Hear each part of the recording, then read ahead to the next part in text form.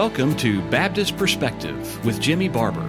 Whether you're listening while driving home from work, sitting with a hot cup of coffee, or making dinner, we hope this podcast will be thought-provoking and edifying. Now, here with today's episode is Jimmy Barber.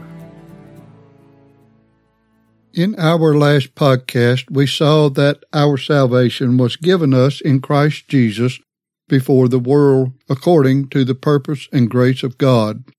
See 2 Timothy 1:9. After the fall, the gospel was first announced in the Garden of Eden, when God said that the seed of the woman would bruise the head of the serpent, that is, the devil. After the flood, God made a covenant with Noah and his seed after him. It is generally believed that the seed is merely the seed of mankind. However, it must not be overlooked that Hebrews 11:7 says that Noah, quote, became heir of the righteousness which is by faith, end of quote. Though the seed per se in the covenant with Noah is not limited to Christ, we cannot help but wonder what all might be inclusive in it with reference to the declaration in Hebrews regarding Noah being the heir of righteousness which is by faith. Regardless of this, we shall plainly see from the Scriptures that the seed of Abraham, mentioned in Genesis 15:6, is definitely Christ. See Galatians 3:16. However, we will, the Lord willing, cover that further down the road. It was clearly shown in our previous study that Abraham was an idolater in Ur of the Chaldees, and that God regenerated him and turned his heart from his idolatrous worship by creating faith in him. Scripture tells us that Abraham left Ur by faith, Hebrews 11:8. We do not know how long he lived in Ur by faith, but we do know that it was approximately 10 years after he left Haran that we come to Genesis 15. During that time, it was plain that Abraham was a worshiper of the Almighty God. Upon leaving Haran, he built an altar and worshipped God at Sichem in the plain of Moreh, Genesis 12:6. Afterwards, he built another altar and worshipped God at Bethel, Genesis 12:8. After leaving Egypt, he returned to Bethel and, quote, called upon the name of the Lord, Genesis 13:4. After the separation of Abraham and Lot, the Lord told Abraham to look over the land promised to him and to his seed, Genesis 13:15. Prior to Genesis 15, Melchizedek, king of Salem and priest of the Most High God, said that Abraham also was of the Most High God, Genesis 14:19. All of this goes to prove that Genesis 15:6 is not when Abraham first believed or had faith, but that he was a believer and worshiper of God for years, at least 10 and likely more, prior to his leaving Ur. While Genesis 15:6 is indeed a pivotal point in the life of Abraham and of vital importance regarding the justifying righteousness of Christ, it is important that we get the whole picture in the overall scheme of things. While I do not agree totally with John Calvin's comments on the verse, I believe he has accurately assessed the situation regarding the interpretation of this verse when he said, quote, none of us would be able to conceive the rich and hidden doctrine which this passage contains unless Paul had borne his torch before us, Romans 4:3. But it is strange and seems like a prodigy that when the Spirit of God has kindled so great a light, yet the greater part of interpreters wander with closed eyes as in the darkness of night. I omit the Jews, whose blindness is well known. But it is, as I have said, monstrous that they who have had Paul as their luminous expositor should so foolishly have depraved this place. However, it hence appears that in all ages Satan has labored at nothing more assiduously than to extinguish or to smother the gratuitous justification of faith which is here expressly asserted. End of quote. To my knowledge, it is not questioned that Genesis 15:6 is directly connected to the doctrine of justification by the imputed righteousness of Christ.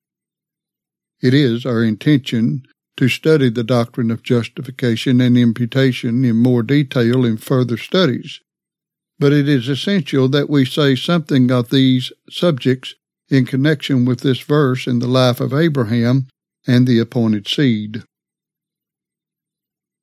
First, justification is a legal term, and it does not make anyone to be anything. It only declares what a person already is. Luke 7:29 makes this clear. It says, quote, "And all the people that heard him and the publicans justified God, being baptized with the baptism of John." End of quote. It is without question that those baptized by John did not make God just or righteous. They justified God. That is, they proclaimed or declared God to be what he already was, righteous. While many definitions can be given, I will simply give two at this time. James Buchanan said, quote, "Justification is a legal or forensic term and is used in Scripture to denote the acceptance of anyone as righteous in the sight of God." End of quote. The Doctrine of Justification, page 226. John Gill put it this way, quote, "Justification is a pronouncing a person righteous according to law as though he had never sinned." That's from his Sermons and Tracts, Volume 2, page 457. Notice again that justification does not make one righteous. It merely pronounces him to be righteous. Condemnation is the opposite of justification. And when the judge in the court of law pronounces a man guilty, the judge does not make him guilty, he only pronounces him to be what he already is. Second, the Scriptures declare that salvation and or justification is by Christ, blood, grace, and faith. The following passages declare this truth. Galatians 2:17 says, "But if, while we seek to be justified by Christ, we ourselves also are found sinners, is therefore Christ the minister of sin?" Romans 5:9, "Much more then, being now justified by his blood, we shall be saved from wrath through him." Titus 3:7, "That being justified by his grace, we should be made heirs according to the hope of eternal life." Romans 3:28, "Therefore we conclude that a man is justified by faith, without the deeds of the law." While some use these verses to teach that man is justified 4 different ways, the Scriptures declare that there is only one salvation and one gospel. "Neither is there salvation in any other, for there is none other name under heaven given among men whereby we must be saved." Acts 4:12. "I marvel that ye are so soon removed from him that called you into the grace of Christ unto another gospel, which is not another, but there be some that trouble you and would pervert the gospel of Christ." Galatians 1:6-7. Therefore, it should be clear that when justification is spoken of as being by faith, grace, blood, and Christ, that these terms are used to identify the person and work of Christ. Too often the term justified by faith is so explained to lead the hearer or reader to think that a person is simply justified before God by believing or exercising faith, and that this legal transaction takes place at faith. Following the quote given above by Calvin, he followed it by saying, quote, "The words of Moses are, he believed in the Lord, and he counted it to him for righteousness. In the first place, the faith of Abram is commended because by it he embraced the promise of God. It is commended in the second place because hence Abram obtained righteousness in the sight of God, and that by imputation." End of quote. Notice that Calvin said that, quote, "the faith of Abram is commended in the second place because hence Abram obtained righteousness in the sight of God, and that by imputation." End of quote. Does this not sound like Abram's faith obtained righteousness in the sight of God? The Scriptures make it abundantly clear that the righteousness whereby we are justified is, quote, "the righteousness of Christ." Many writers could be quoted that testifies to this as well. Here are a couple for your consideration. George Smeaton stated that the righteousness of God, quote, "is descriptive of the finished work of Christ as approved at the divine tribunal and the meritorious cause of our acceptance." End of quote. Furthermore, he said, quote, "The term righteousness does not in any passage mean the state of justification. If the state of justification does not proceed on an underlying righteousness as its basis, we are lost in the midst of uncertainty." End of quote. That is his book on Atonement According to the Apostles, pages 52 and 55. Agreeably, Charles Hodge wrote, "Hence this righteousness is not our own. It is nothing that we have either wrought ourselves or that inheres in us. Hence Christ is said to be our righteousness, and we are said to be justified by his blood, his death, his obedience. We are righteous in him and are justified by him or in his name or for his sake. The righteousness of God, therefore, which the gospel reveals, and by which we are constituted righteous, is the perfect righteousness of Christ, which completely meets and answers all the demands of the law to which all men are subject and which all have broken." That's from Hodge's Commentary on Romans, page 31. Likewise, since we are not doing a fuller study at this time, we will only quote 3 passages that affirm that justification is based on the righteousness of Christ imputed to those for whom he died.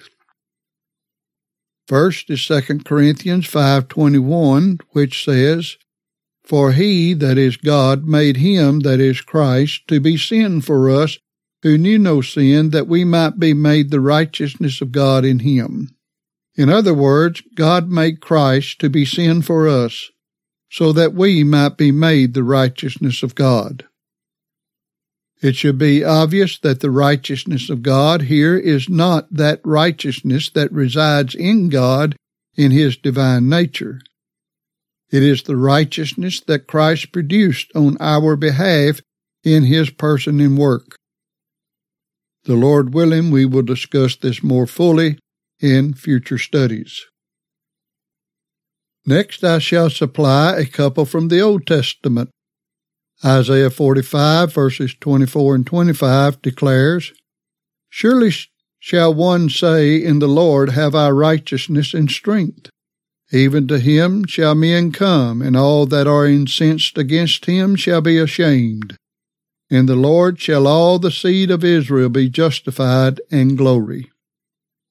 Isaiah 54:17 equally affirms, No weapon that is formed against thee shall prosper, and every tongue that shall rise against thee in judgment thou shalt condemn. This is the heritage of the servants of the Lord, and their righteousness is of me, saith the Lord. I regret that our time is used up for today, and we will, the Lord willing, continue to enlarge more on Genesis 15:6 and its association with such topics as justification, imputation, and faith regarding the salvation of God. However, it is essential that we understand that the time of Genesis 15:6 regarding the life of Abraham is not when he was first united to faith and the salvation of God, as is generally assumed. But we must close for now. Farewell. Thank you for listening to today's edition of Baptist Perspective. We archive our episodes so you can go back anytime and listen again. Do you have a question about something you've heard, or just want to let us know you're listening? Visit us at baptistperspective.wordpress.com. That's baptistperspective.wordpress.com. Thanks again for listening.